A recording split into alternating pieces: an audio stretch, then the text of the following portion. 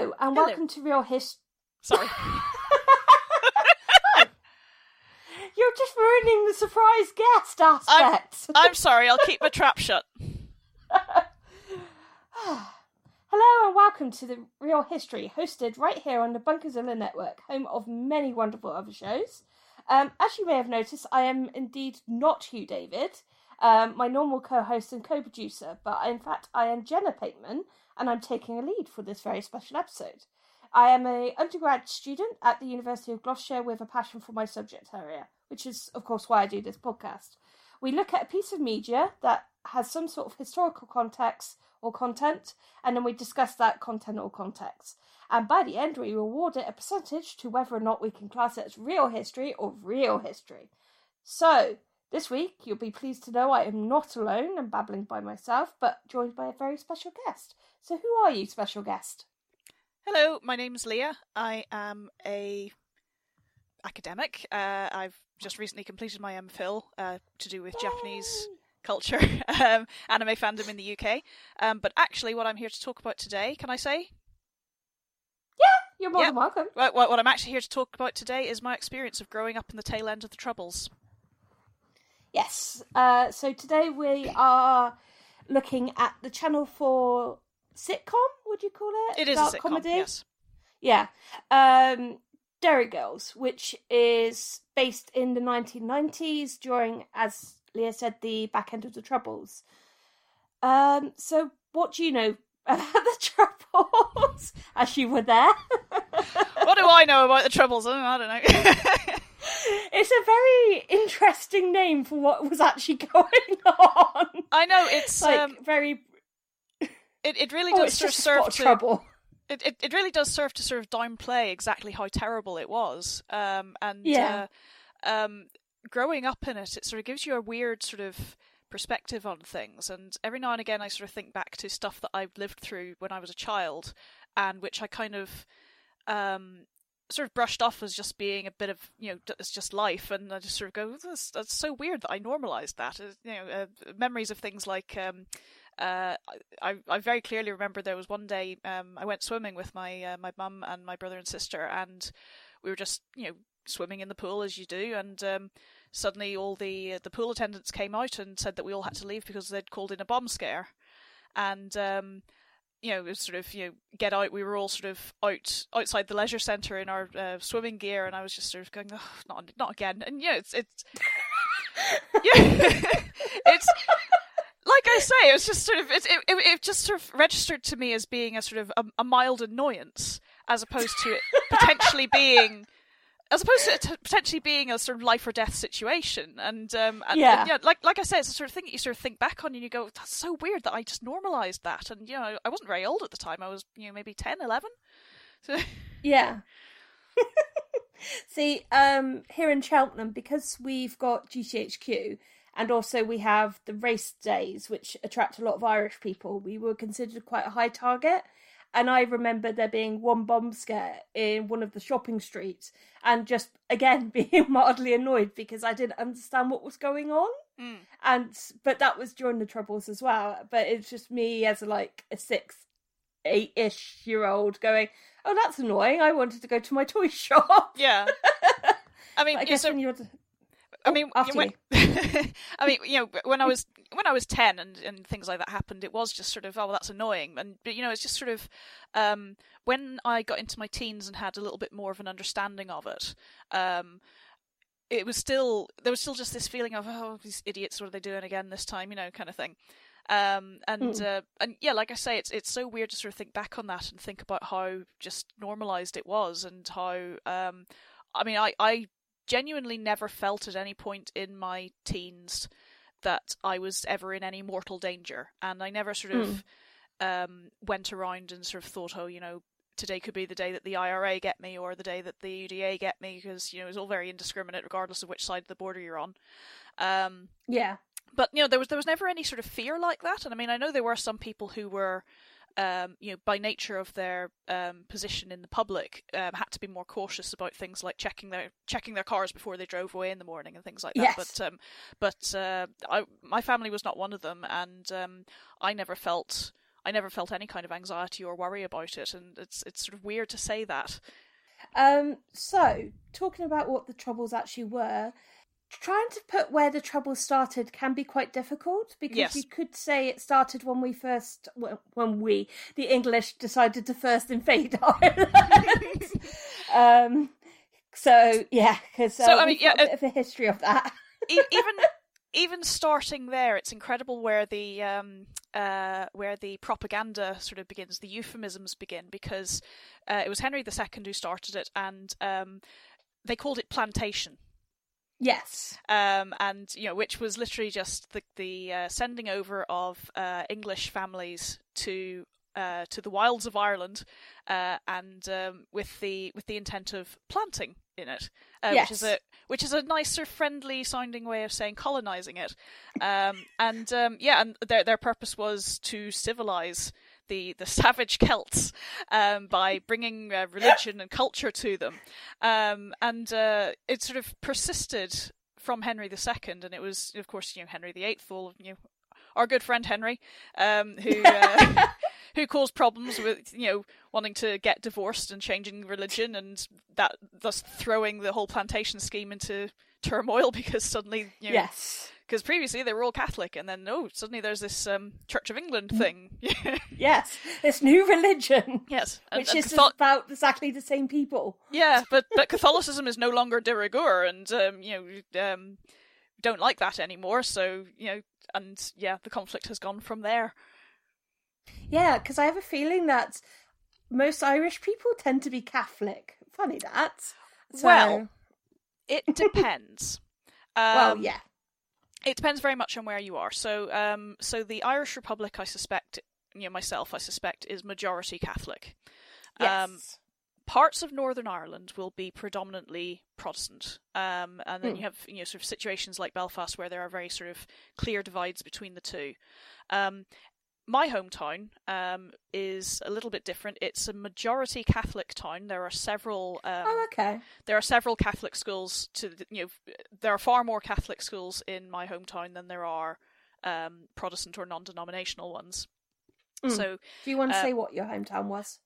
Yes. I have to admit, talking about Derry Girls, I am not from Derry. But I am from Enniskillen in County Fermanagh, which is about a half-hour drive from the border with the south. Enniskillen is apparently the westernmost city in the UK. Calling it a city feels a bit funny, because it's a city only in the sense that it has its own cathedral. The town size itself is tiny,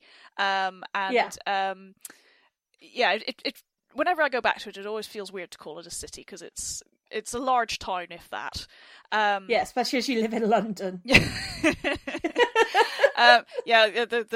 The move to London was an interesting thing for me as well. But Enniskillen is a predominantly Catholic town. If you are a Catholic living in Enniskillen and you have children that you want to send to school, you have far more choices available to you than you have if you are a Protestant family. Case in point, when I was growing up there, if you were in a Protestant family and you had an intelligent daughter, there was a girls' grammar school that you would send her to. If you had an intelligent son, there was a boys' grammar school that you would send him to. And if you had a child of either gender who either just wasn't intelligent enough in general, or or one way or another didn't get the 11+ grades, there was a non-denominational high school that they got sent to, and all the Catholic kids in town would go to one of the many and various Catholic high schools. The boys' high school was in fact just around the corner from my school that I went to, which was hysterical because it meant fraternising among the Protestant girls and the Catholic boys. Oh no! Can't be having that. Oh no, scandalous. But yeah, so I mean, funny enough, last week I was in a taxi with a very talkative taxi driver, and we were talking about sort of where I was from, because he hadn't really met anyone from Northern Ireland before, and he said something about, oh, so you're a Catholic then? And I was like, well, if you mean the country as a whole, yes, probably. If you mean Northern Ireland as a whole, maybe. If you mean Enniskillen, yes. If you mean me, no. Because you're not religious at all, really, are you? So. It's one of those things where you can have no religious upbringing, but nonetheless you are identified as a Catholic or a Protestant. There's a one of the popular stories, which may or may not be apocryphal. I've heard some people relate this as a thing that has actually happened to them or to someone that they know, but there are so many variants of it you can't be quite sure. During the height of the Troubles, it was fairly common for gangs of fellas to stop people on the street and ask them, are you a Catholic or a Protestant? And you'd no way of telling from looking at them which the right answer was, but if you gave the wrong answer, then you get your ass kicked. So so the story, apparently the variant of it was to ask you which football team you supported, which was even sneakier. Anyway, so the story goes that a gang of fellas stop a guy on the street in Belfast and they say to him, are you a Catholic or a Protestant? And the guy responds, actually, I'm a Jew. And the response then comes, are you a Catholic Jew or a Protestant Jew? And I'm not quite sure what to do with that. No, because you must be one or the other, right? No, I've heard other variants. I've heard that, with a Buddhist. I've heard it with an atheist. But yeah, I mean, in Northern Ireland, probably even not. It's the thing I was actually saying to someone a couple of weeks ago. In Northern Ireland, you can have a mixed marriage between two people who are white. Yeah. So I know. I watch Call the Midwife quite often, and they had an episode where it was scandalous because two Irish people had run away from Ireland because one was Catholic and one was Protestant, and they were getting married under it because it's called The Midwife. Of course, she was pregnant. So, and yeah, you can sort of, it's the time period for that is so interesting, especially when you consider how many years on we are now. Yeah, and I've never actually been to Northern Ireland. I've been to Ireland, about 10 years ago now. But would you say that the whole Catholic and Protestant divide is still there? Or is it obviously calmed down a lot? Or if you decided to get in a relationship with a Catholic boy, would that be disapproved of still? Or So from my family's side of things, I don't think they would really care. My parents did make a very conscious effort to not raise me or my brother or my sister with any particular biases. And in as much as it's possible to raise someone with no biases against a group to which they do not belong. So my family, I don't think would care. I think in Enniskillen, I'm not sure that the tension is quite there anymore. I think there are still pockets of it. I think with a lot of the stuff surrounding Brexit and talk of borders and the danger to the Good Friday Agreement that is presented by exactly what's going to have to happen when the UK leaves the EU and we've still got that border with the South. I think there is still stuff bubbling beneath the surface that could come out in a really not very pleasant way. I desperately hope that I'm wrong. But I mean, certainly I think there are parts of Belfast where there are still tensions. The fact that you can, in this day and age, still make politically charged comedy about the Troubles and tension between Catholic and Protestants, I think that, it's still relevant. It's just maybe not... It's maybe not quite the powder keg that it once was, but definitely there are still tensions in places. Yeah, and I mean, you can make a political faux pas just by calling Derry either Derry or Londonderry, depending on who you are. So you may have noticed that whenever the BBC or any other sort of news sources refer to Derry, they call it Derry Londonderry. Yeah. And it's just to cover all your bases. If you are driving in the Republic, the road signs will point to Derry. But if you are driving in the north, it will generally be Londonderry. And I mean, it's in part it's a language thing, because obviously in the south the road signs are all in Irish as well as in English, and the name Derry is derived from the Irish original, so it doesn't really make a whole lot of sense to have the Irish name written and then to use the anglicised version of Londonderry underneath it. But yes, there certainly have been political faux pas have happened where someone has referred to Derry when it may have been better to say Londonderry or vice versa. But the mid ground that seems to be settled on is to refer to it as Derry Londonderry. Yeah. So going into Derry Girls itself, as we haven't actually really spoken about it, it is basically about 4 girls and 1 boy all attending the Catholic girls' school in Derry. Yep. The reason that the young lad is going there, so James, is because he's English, and so they're worried that if he went to a boys' school, he would be mercilessly picked upon. Far worse than just being mercilessly picked upon. Well, we're talking about the Troubles, so us English, we have a way of talking. I mean, something that's interesting about the handling of James is how it's suggested that if they were to try and send him to a Catholic boys' school, as soon as they found out that he was English, they would beat the shit out of him for being English. But it's also kind of suggested that it may also be because he's a little bit effeminate and they may think that he's gay. Which, to be honest, could also happen. Yes. There is a long-running joke about him possibly being gay in the series.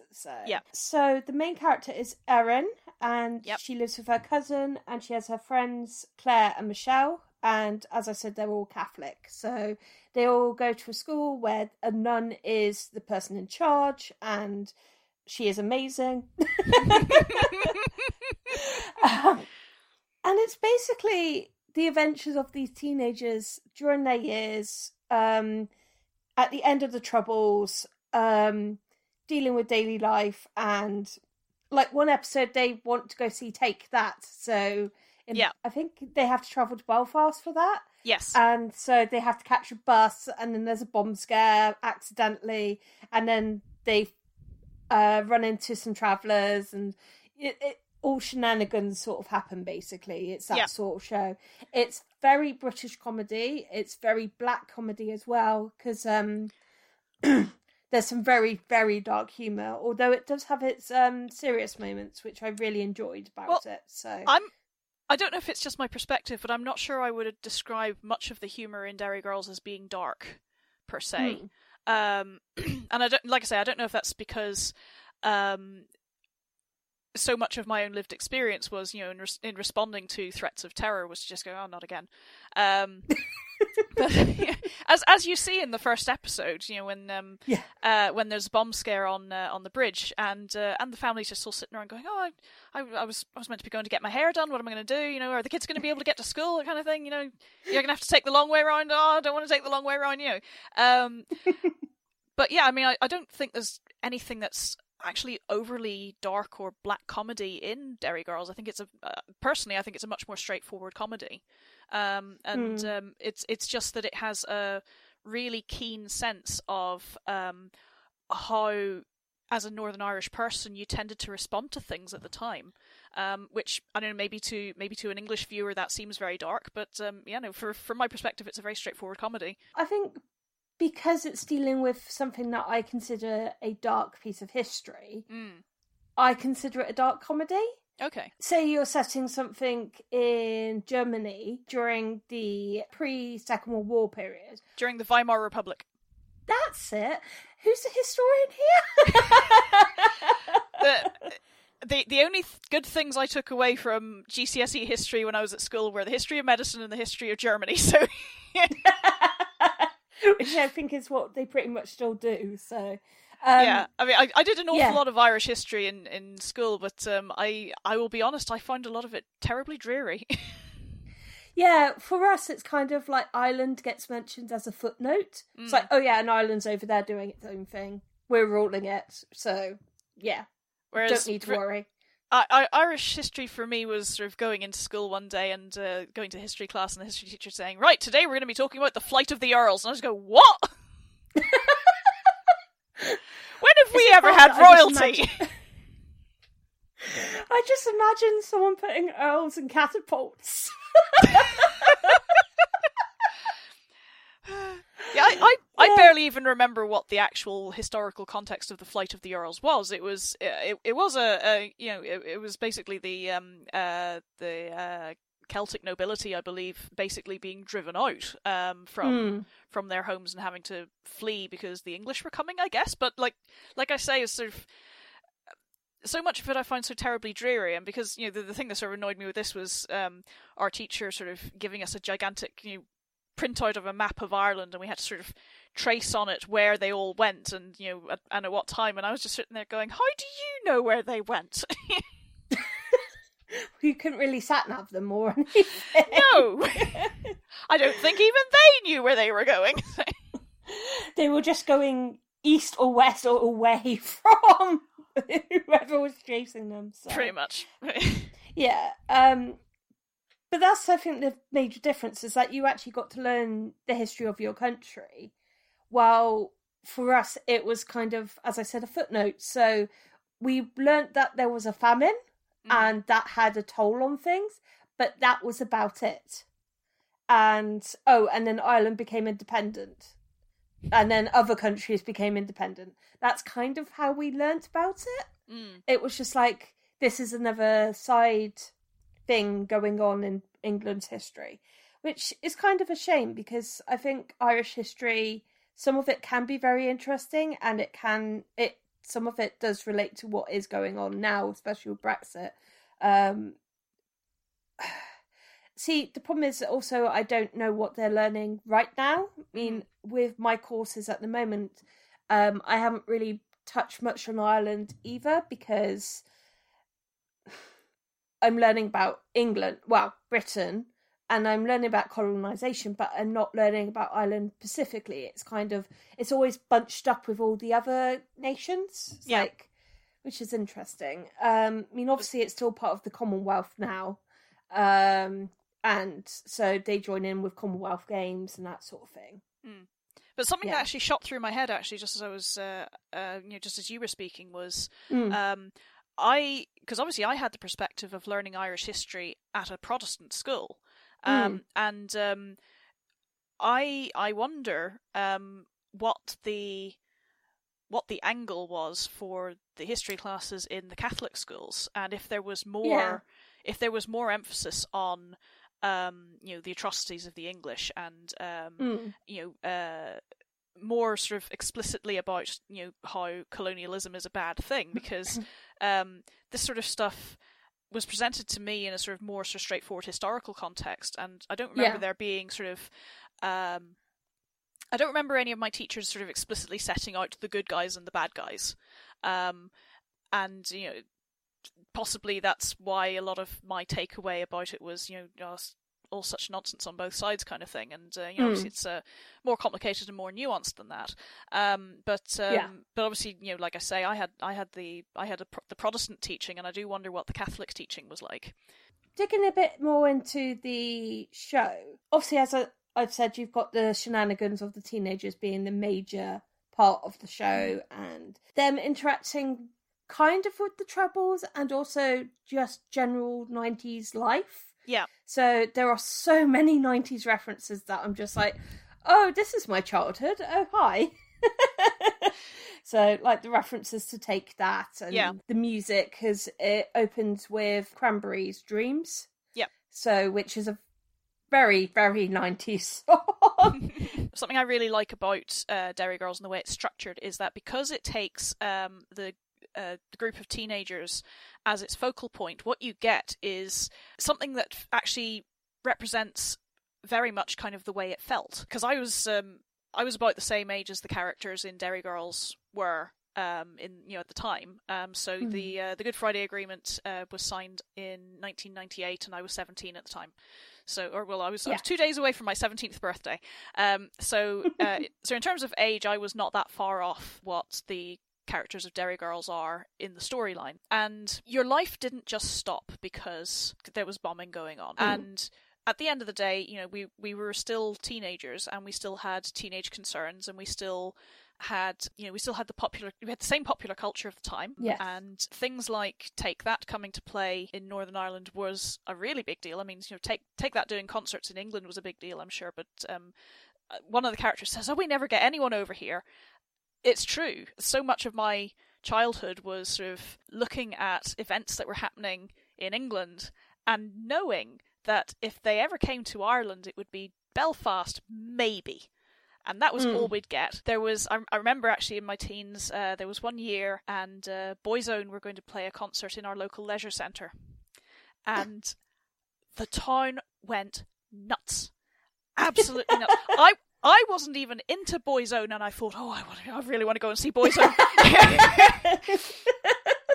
But yeah, I mean, it's this is the thing. Like, fundamentally, the characters of Derry Girls are normal teenagers, but it's just that they are having to negotiate teenage life in a quite extraordinary political situation, and with somewhat of an understanding of it, but also with a sort of lack of regard for it, because, and again, it's that sort of this is really inconveniencing me kind of response to the threat of a bomb, because I want to go to that concert. Oh, well, you shouldn't go to that concert, it's a long way to travel and there might be a bomb. And it's like, yeah, but I want to go to that concert kind of thing.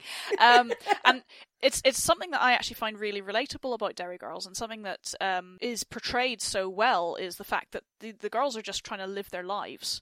And essentially, I mean, if you were to remove any reference to sort of the Troubles and any kind of political tension from it, you would have a bunch of teenagers just doing normal teenage things and trying to figure out solutions to normal teenage problems, like figuring out how to raise money for a school trip because their families can't afford it. Well, what do? You just go and you see if you can find a menial job somewhere. That's a very normal teenage thing, and that's something that can sort of exist independently of any sort of political background, especially to do with the Troubles. And that's the thing I really like about it, and it's the thing that makes it very relatable for me. And so then every now and again when they do drop in little sort of references to the actual political situation that was going on at the time, there's one occasion when they do it really well, which is right at the end of the first series, where Orla, is it? Yes, Orla, the cousin. Yeah. So when the school is holding the talent competition or the talent show, and because every school has a talent competition. Also, but are you really that talented? Really? Absolute shout out to Sister Michael in that episode for saying about sort of it's when you see this every year, and you hear the students performing well-known pop songs, that you really appreciate just how talented the original performers of those pop songs were. Which is absolute the most cutting Irish thing anyone could say. So yes, the talent show, when Orla has spent the whole episode sort of obsessively doing aerobics. And she gets up on the stage to do her aerobics, and everyone in the audience starts laughing at her. But then, her friends sort of say, "Oh, she's one of us," and get up on the stage and are dancing with her. But in that scene, it cuts back and forth between them dancing on the stage and having fun, and the family at home watching in horror as there's reports of a bomb somewhere in town. And actually, when I first saw that episode, my immediate thought was, oh, I wonder which bomb that was. Because, unless you have like a sort of really big, terrible one, like the couple that we had in my hometown, or near my hometown, which I will talk about in a little bit, there were so many bombs where it was, there was destruction, but there was no loss of life. And so they all sort of blend into one. So the first thing I did after watching that episode, in fact, was to look up and see which bomb was that. It turns out it's not actually any particular bomb. The writer was actually trying to explicitly draw a juxtaposition between the normal life that you live. And in the case of the main characters, sort of, just being normal teenagers and having fun with their friends, and and about that sort of friendship and kinship, and especially because it sort of begins with what they specifically say is, she's our dick. Because the audience is sort of going, oh, what a dick, and they just sort of go, oh, she may be a dick, but she's our dick, which I think is a very friendship thing. Yes, when you're a teenager.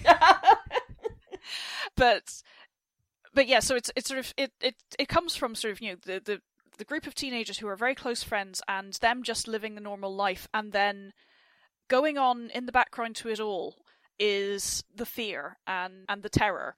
And the fact that you did sometimes end up sort of watching aghast at news broadcasts related to things that had happened. And I mean, when I said the instance that happened in my hometown, there were 2 bombs that I lived through in Enniskillen. One of which was the Remembrance Day bomb in 1987.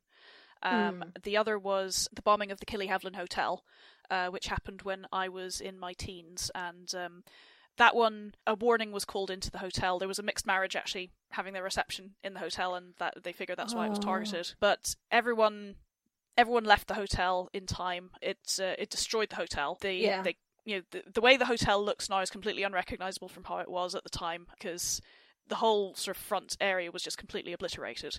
Yeah. But there was no loss of life with that one, and the only reason I remember that one is because it was in my hometown. I remember very clearly the night that it happened, and actually because the Killyhavlin Hotel is not too far away from my parents' house. So that sort of made a big impression on me. But of course, also the Omagh bomb in 1998. Omagh is really not far from Enniskillen, sort of the next county over. And that one, that happened on my mother's birthday. Oh, no. And I mean that for me is the more surreal of the two. Between that and the Remembrance Day bomb, because the Remembrance Day bomb, I was 6 years old, and there sort of there was only a sort of semi understanding of the implications of it, whereas with the Omagh bomb, I was 17. My then boyfriend, who was English, was visiting, and it was just like, well, welcome to Northern Ireland. But like I said, that was my mother's birthday. We had gone out for the day, and it was this weird thing of pre-internet, so we had no kind of news or anything, and we didn't know what was going on. You wouldn't get a message like we do now of no. Suddenly BBC News sound, and then, oh, what's Trump done now, kind of thing. So, But it was the sort of bizarre experience of pretty much literally we walked through the front door of our house, the phone rang, I picked it up, and it was one of my dad's colleagues at the hospital, and he said, tell your dad he has to come in, there's been a bomb. And the whole rest of the day my dad was away, and the whole rest of the day we just sat around the TV watching for updates and watching for news. And that was a very normal experience, and that that came off the back of us having come back from having a lovely day out with my family, Yeah. So I mean the way that they cut between those two scenes in the end of season 1, it just captured it so beautifully, and it's it portrays it really, really well. And I don't mind saying that I did a bit of a rewatch of the whole both series for in preparation for this, and oh no, what a shame, what a hardship.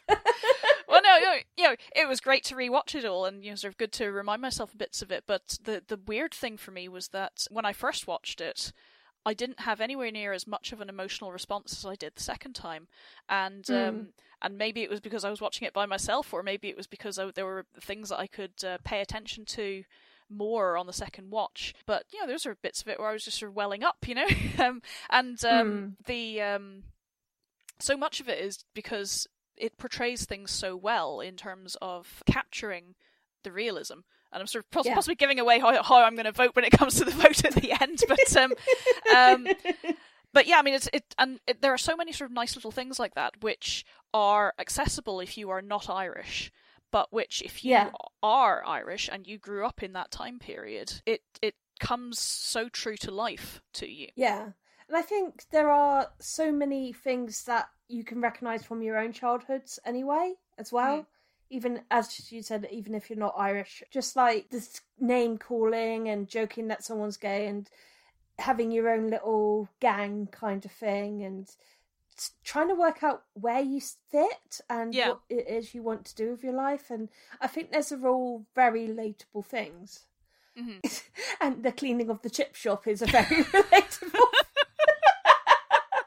I feel that's basically me when I'm tidying up. I put mayonnaise totally on the windows. Wait, this isn't Windolini.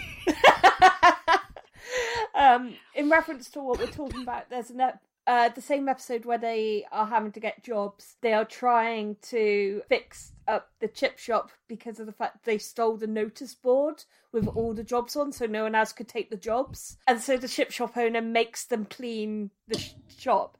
And them being teenagers, and I'm not sure how many chores they do not know what they're doing, and they somehow manage to make it a bigger mess. Yeah. And then set it on fire.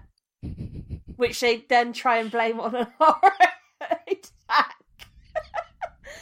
So even like an episode where there hasn't been any references to Troubles, they still managed to bring it back. Like they tried to use it as their get out excuse. Yeah, well, because obviously earlier in the episode you had the uncle who, the terribly boring uncle who got mugged by a couple of fellas who are suggested to be terrorists, who stole his van, after tying him to his radiator, and his incredibly boring relating of the story.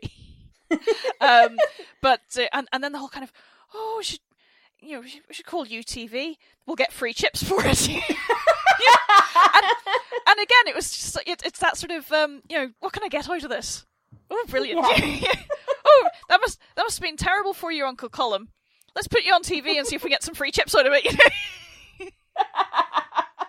I think that's a very human reaction to things. Yeah, if it hasn't actually injured you, you're going to be like, right, what can I do with this? Yeah. So there's also the time when they're going on holiday. They're trying to escape is it the Orange Parade? Yes, the 12th of July Orange Man parades, which is a Protestant event. Yes. And so they're trying to escape it, and because they don't want to be there during it. And they find someone in their boot of their car who's obviously trying to get across the border, and they're very unsure of what to do or what he's done to why he's trying to run away and that sort of thing. And there's a long discussion about what to do. And the way they play it, although it is a very tense situation, it is really funny because it is... You can kind of imagine your own family having that sort of discussion. Yeah. Like someone being, yeah, let's do it, let's help him. And then someone being like, no. And then people being very in between, and then people arguing over chips. So... But, again, with the fella as well, because he's so gormless, and if you were confronted by someone who actually had a gun and was threatening you, you would respond entirely differently to this fella who's just like, yeah, I kind of have to get across the border, you mind giving me a hand, kind of thing, and it's so comparatively benign. Yes. Yeah. Like, I wouldn't want to say that my family would have responded in the same way, because they almost certainly would not have done. But no, I mean, it's presented as such a different sort of situation where you can just sort of sit and, have petty arguments with the rest of your family about how you handle it, as opposed to, oh shit, someone's got a gun on me and actually wants to kill me. And then when a car pulls up and tells them to get in, and they automatically assume they're getting kidnapped, and it just turns out to be James's mum. But again, is how much of that is fear of the Troubles, and how much of that is just straightforward stranger danger? Yes, because that was a big thing still in the same time. Yeah. So yeah, it is such a good show. It's I would say a highly recommended one from us. The comedy is very good. The situations are great. The acting is amazing. And I also want to just highlight one nice little Easter egg, which probably goes over the heads of most people. So the grandfather in it is played by Ian McElhinney, who you may recognise from Game of Thrones. Yes. But there's an episode where he's watching TV and Gerry Adams is giving an interview. And of course, back in the day, Gerry Adams, you could not hear his actual voice on TV. It was dubbed over.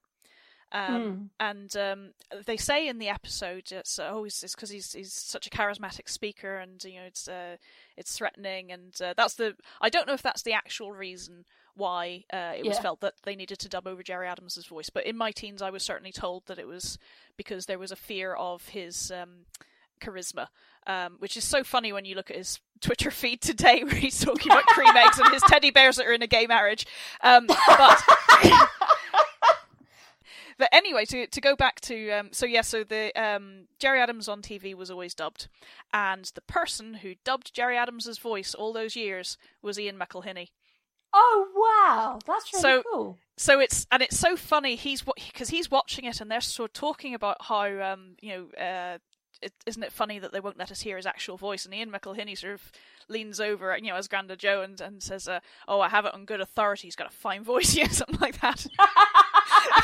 And it's such a delightful little nod, which you don't get unless you know about that, and it doesn't really sort of make a huge difference if you don't know about it, but it's such a nice extra little thing if you do. So I think we've got to the end of the episode, so we are going to judge whether or not this is real history or real history. I feel sad because there's still so much that we could talk about in it. I know. We didn't get to touch on there actually being LGBT representation. I know. For the benefit of anyone who has not seen it yet, there is a coming out story in it, and it is so perfectly done.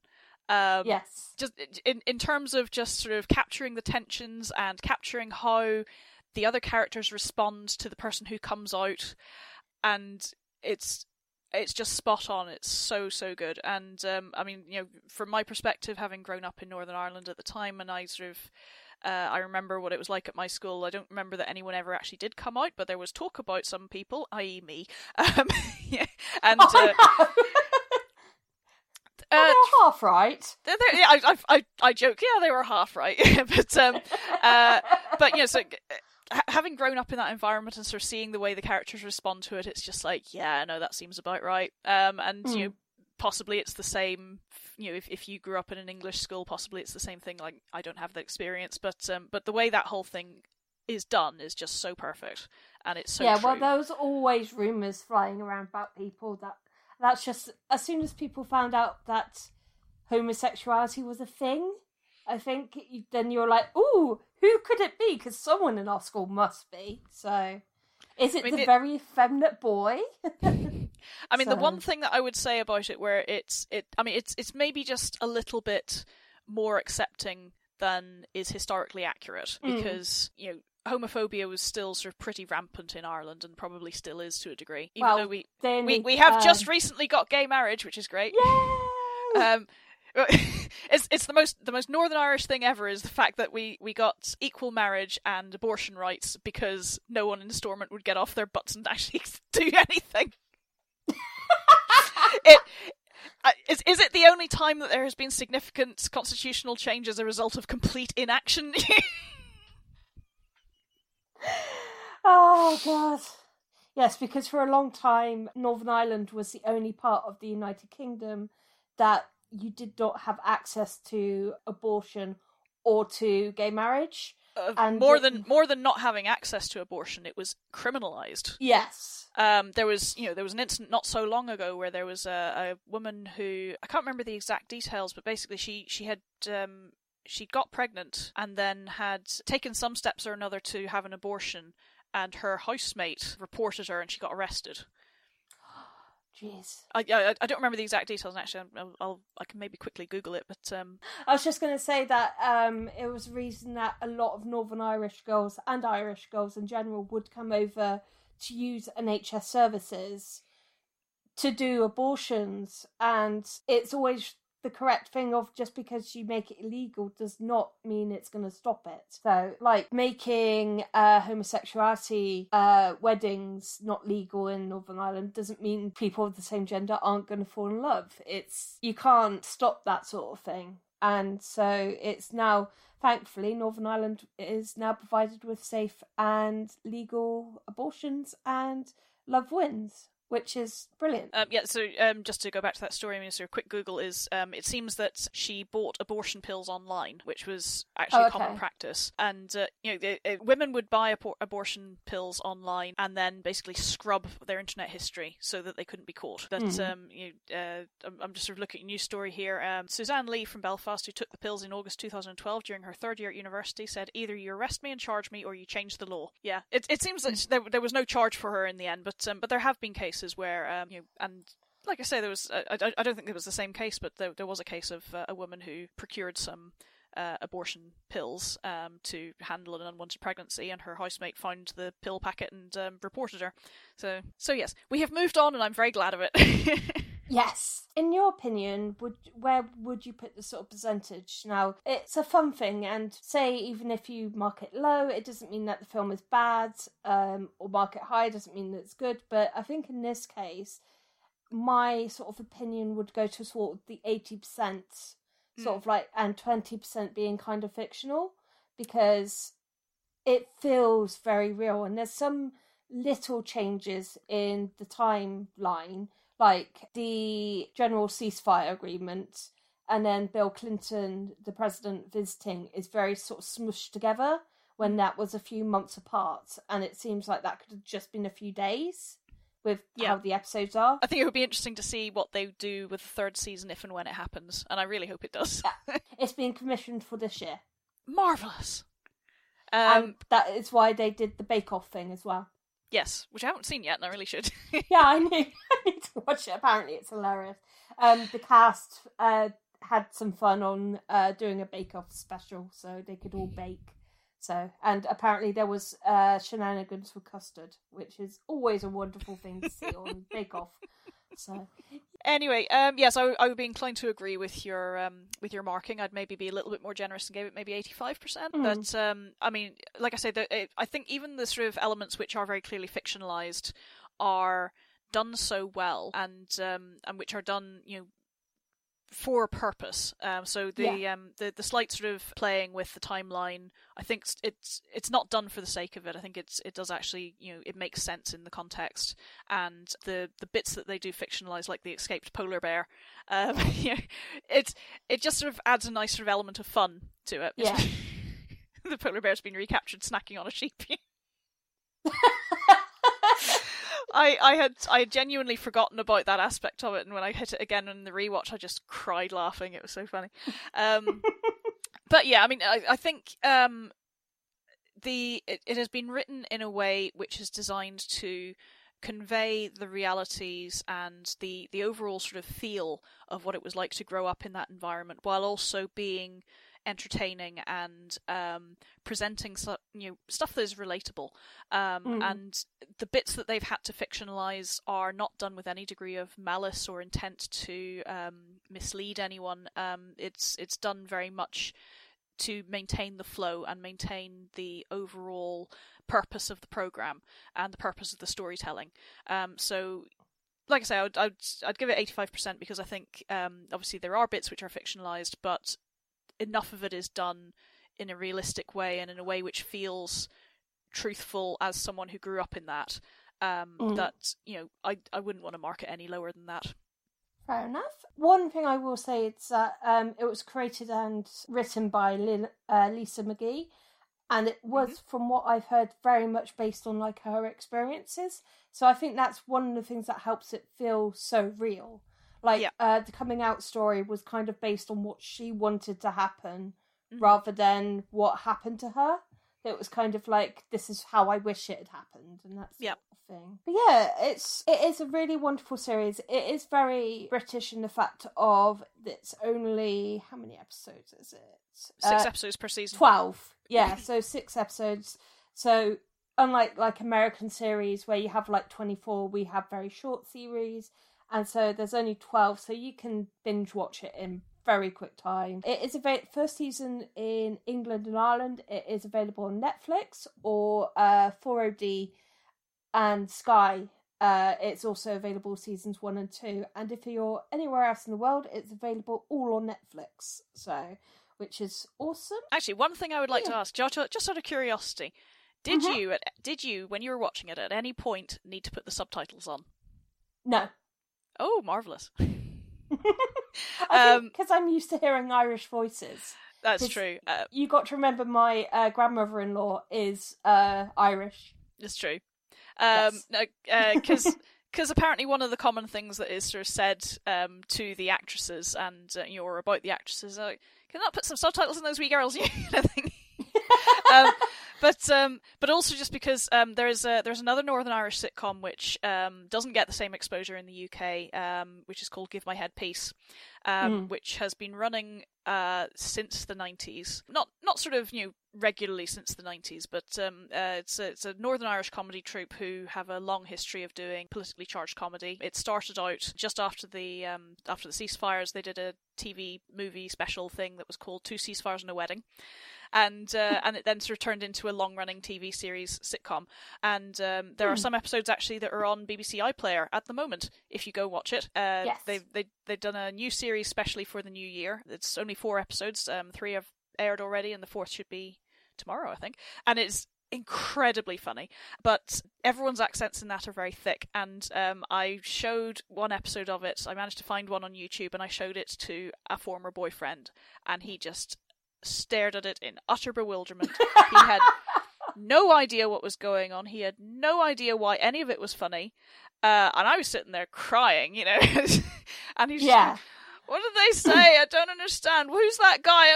Why is it funny that it's his pain? And yeah, so I'm always intrigued to see if people, when they watch Northern Irish stuff, need to have...